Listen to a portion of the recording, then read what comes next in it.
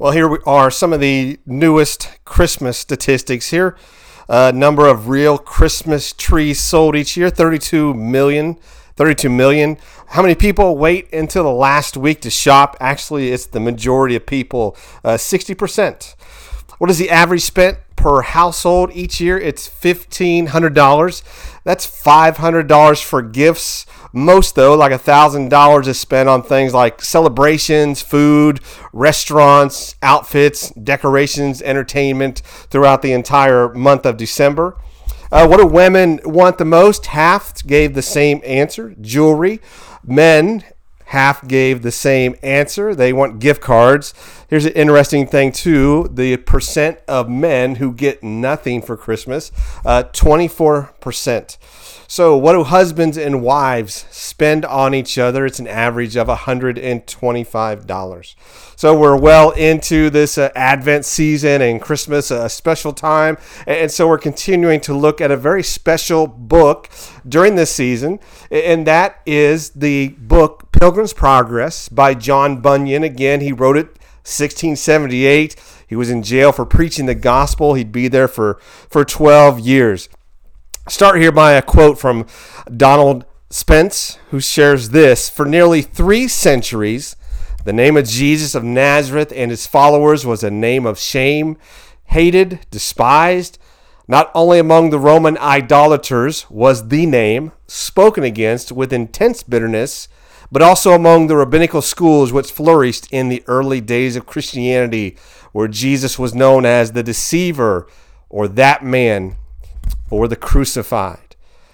We're going to see what happens here in Luke, the context of what Bunyan wrote. You got to remember, he wrote this especially for his children and his wife, that they would know true faith. And many people reject that message of Christ. And so you go to the first part of Luke chapter 2, verse 34. Here's Jesus as a baby, and we're told Simeon blessed them and told his mother Mary, "Indeed, this child is destined to cause the fall and rise of many in Israel." So when John Bunyan's writing Pilgrim's Progress, again, he has all these characters. They are real people that he knew. They are also universal archetypes. The idea here in this story is that we find ourselves in these characters. If we are the wrong character, we see which ones are the right character and the changes that need to be made. And again, there is the rising for many, there's the fall for many in Christ. But let's take a look now. The next part is a key moment here in Pilgrim's Progress, where Christian, the main character, is going to come across the man in the iron cage.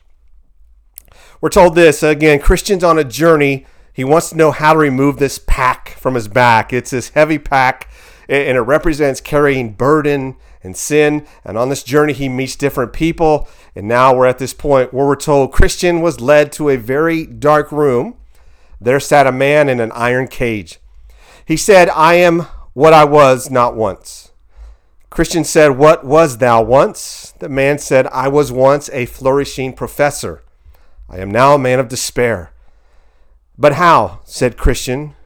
The man in the iron cage said, "I sinned against the light of the world for the lust, pleasures, and profits of this world."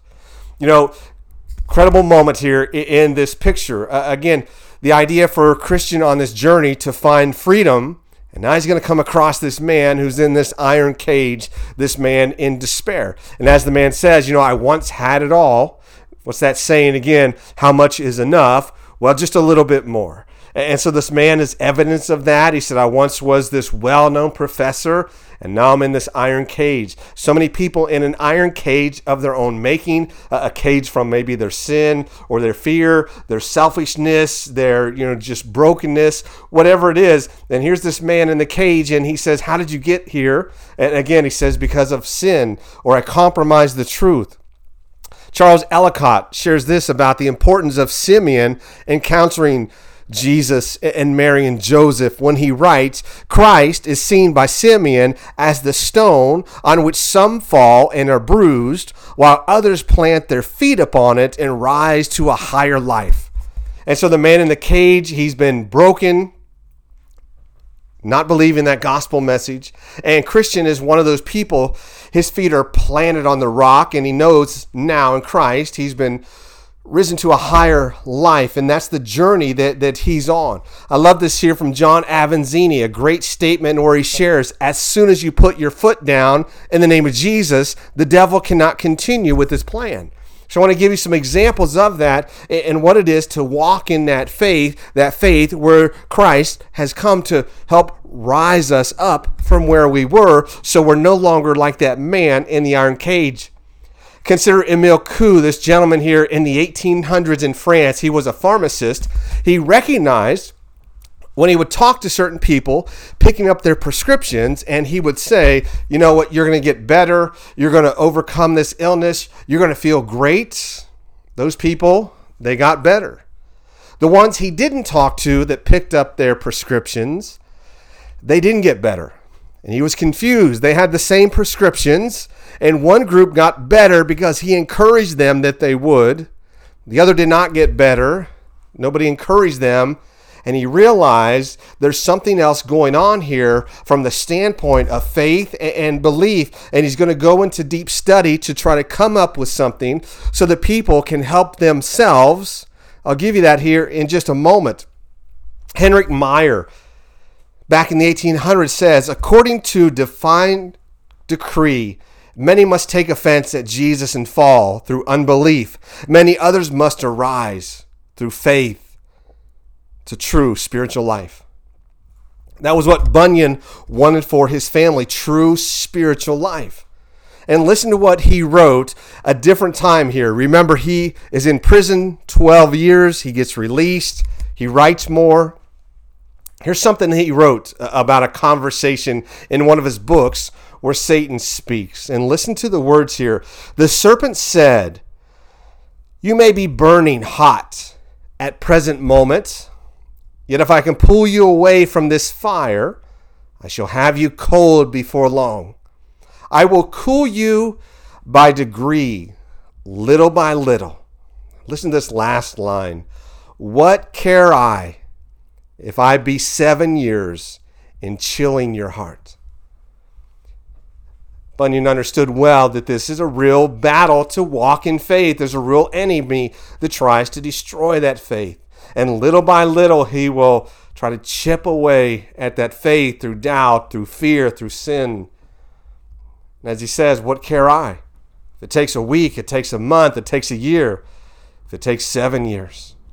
Again, that's what Bunyan was trying to share with his family, with the world. Don't be like this man in the iron cage. Every picture that you see of Pilgrim's Progress, where they draw Christian on the cover here, no matter who does it, what country, the same picture, just different artists, different depictions.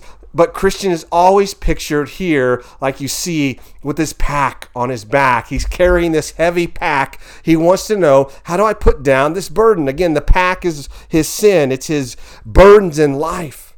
And what does Simeon says? He blessed them and said to Mary, this child is destined to cause the fall and the rise of many. The way to put down the pack here is what Christian is about to find out in the story. Joseph Benson, 1749, shared, this means ruin upon some through their rejecting him, as well as procuring salvation to others as they believe on him. Notice the words of Simeon in the commentary from Cambridge Commentary, where they shared this, for the fall of many Pharisees, Herodians, Sadducees, Nazarenes, Gadarenes, and the rising of those that believe. This is the beautiful part. In some cases, as of Peter, or the dying robber, they who fell afterwards rose. That's the picture. Grace greater than all our sin. That's why we sing in this time of year. You know, what child is this? And Simeon says, this child, this Savior. Many will fall, but many will rise.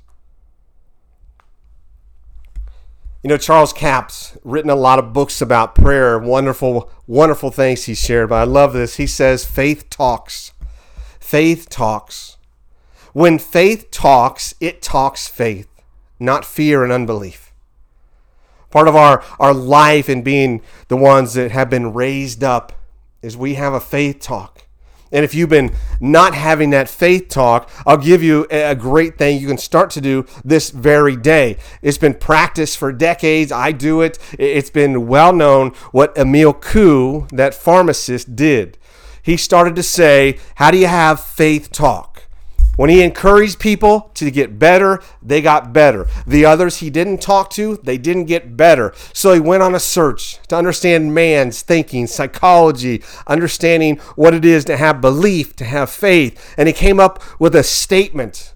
And that statement now has been used for decades. And he simply said, do this 20 times in the morning, do this 20 times at night, and see if your life doesn't change. And he taught this around the world to tens of thousands upon tens of thousands of people who all testified. It brought me out of depression. It brought me out of feeling suicidal. It restored my joy. It gave me happiness. It's an old one, but it still exists because it works. Because why? Because faith talks. So here's a great one to share and do this on a regular basis. Again, he recommends 20 times in the morning, 20 times at night, every day. Do it for 10 days and see if your life isn't different. What is the simple phrase that Emil Koo came up with to say out loud? Every day and every way, I am getting better and better. He said you can mix it up and say every day in every way, I'm getting happier and happier. Every day in every way, I'm getting healthier and healthier. Faith speaks. It speaks a different language. It speaks a different language than fear. Pilgrim, Christian, is about to come to the answer he's been seeking. In this story, we're told the next thing he comes to a hillside. Listen to this description here by Bunyan, his description of the gospel and the grace of God, this child, this Messiah who causes the rising of many. Christian ran to a place where stood a cross. Just as he came to the cross, his burden was loosed off his shoulders, fell to the ground, and he said with a merry heart, He hath given me rest by his sorrow and life by his death.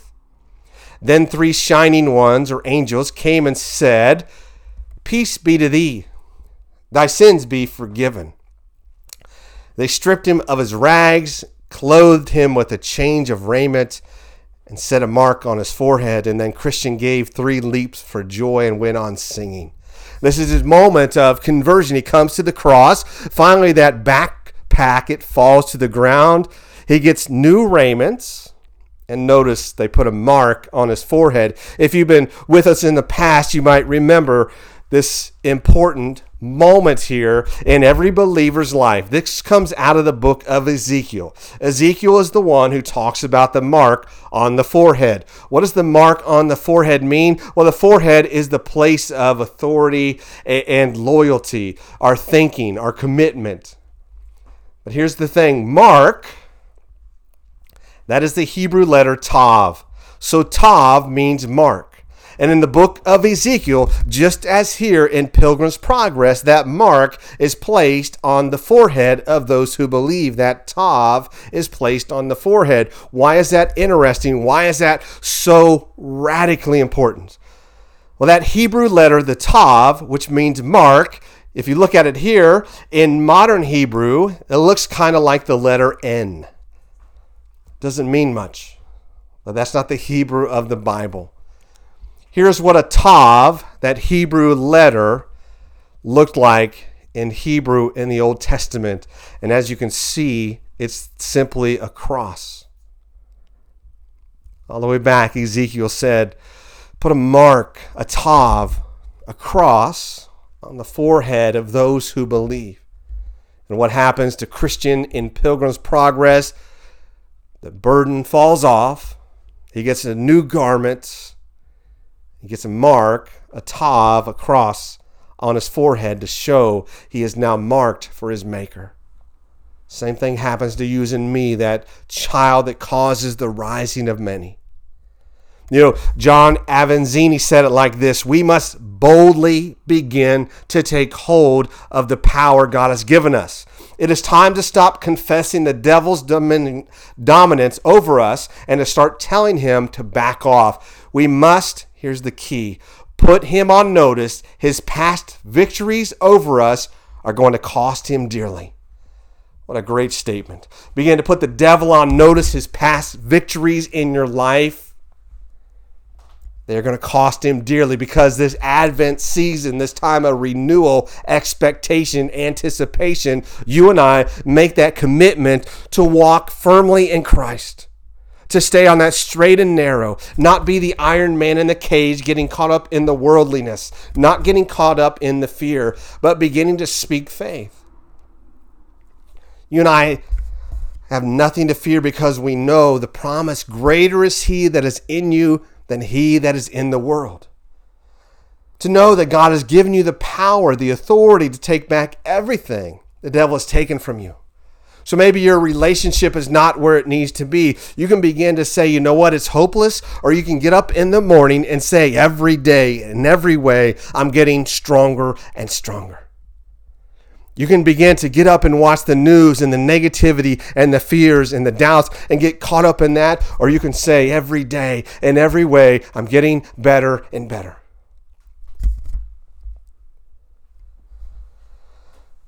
Notice next, Christian meets two more people right after his conversion. Their name is coward and mistrust. Coward, self-evident, and mistrust, one who doesn't trust the gospel. But notice the context here. It says this: Christian passed two men running towards him. Remember, Christian knows which way Zion is. It's been pointed out. He's headed that direction. And these two men are running towards him the wrong way. And what does Christian say? Sirs, what's the matter? You run the wrong way. What a great statement again for us to stop and say. Here's Bunyan writing from jail. What can I say to people out there? What can I say to my kids, my family? And he has these characters, and they're going the wrong way. How many people are going the wrong way? And Advent is that moment, that time to stop and say, I'm going to turn and keep my eyes on the author and finisher of my faith and head right where he leads. Sirs, what's the matter? You run the wrong way. Coward answered, we were going to Zion, but the further we got, the more danger. Just before us lie a couple of lions. So coward and mistrust ran down the hill. Christian was left in great distress. You'll notice again what they feared, many dangers, and there's two lions. We're leaving. And again, maybe that's where you find yourself. There was a time maybe you had a more courage, more commitment, more passion, and something set that back. Maybe a betrayal, a brokenness, a hurt, a lost moment, a prayer that was not answered. Now you're going the wrong way. And what Advent is a chance to say, listen, I am not that man in the iron cage. I am the one. The burden fell off. I was given new garments, and a cross was drawn on my forehead. And I've been marked for my Maker who causes me to rise.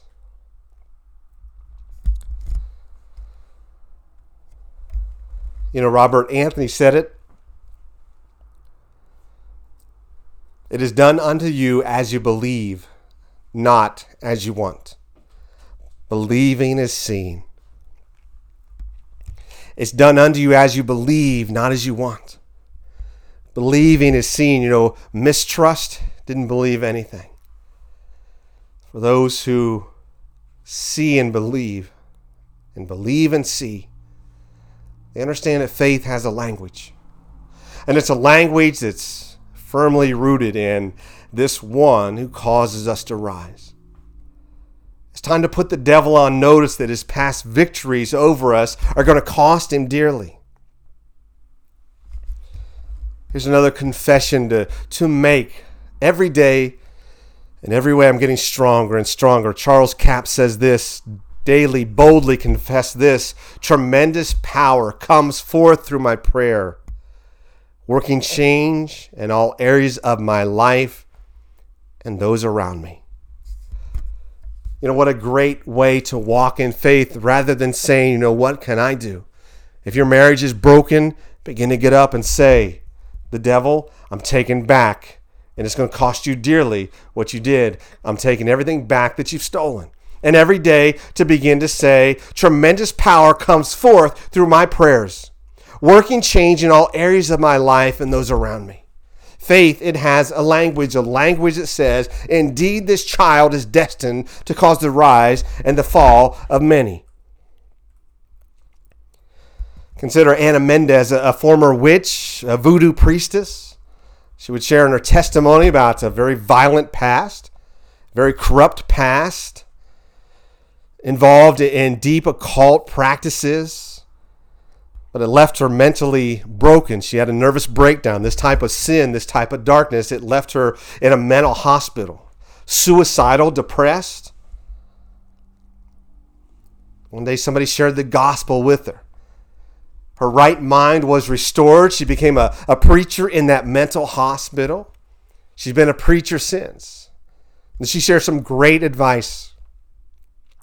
I'll share that as we close. What happened to the lions? We're told next, Christian lifted up his eyes, and there before him was a palace. He entered a narrow passageway and looked before him and saw 2 lions in his way. Then he was afraid and thought to go back. But there at this palace was a gatekeeper. That gatekeeper, a wise, holy one. And here's some great words as we close. The gatekeeper said to him, "Is thy strength so small? Fear not the lions, for they are chained." What a great statement. Is thy strength so small? Fear not the lions, they are chained. That's the promise, that's the hope we have in Christ, that we walk in that victory over everything the enemy throws our way, that we fear not because the enemy is chained.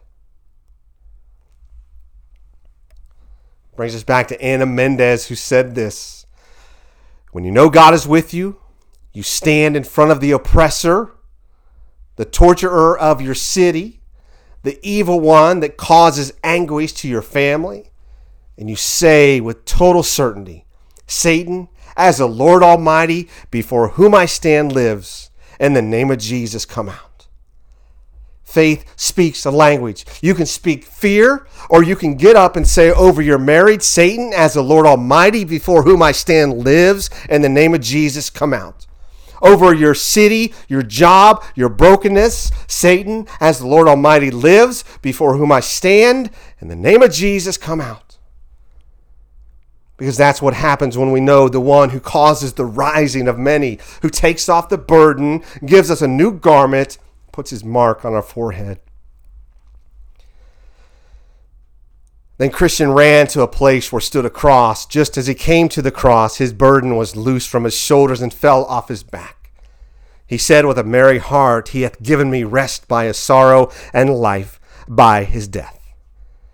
Then Christian gave 3 leaps for joy and went away singing. Amen.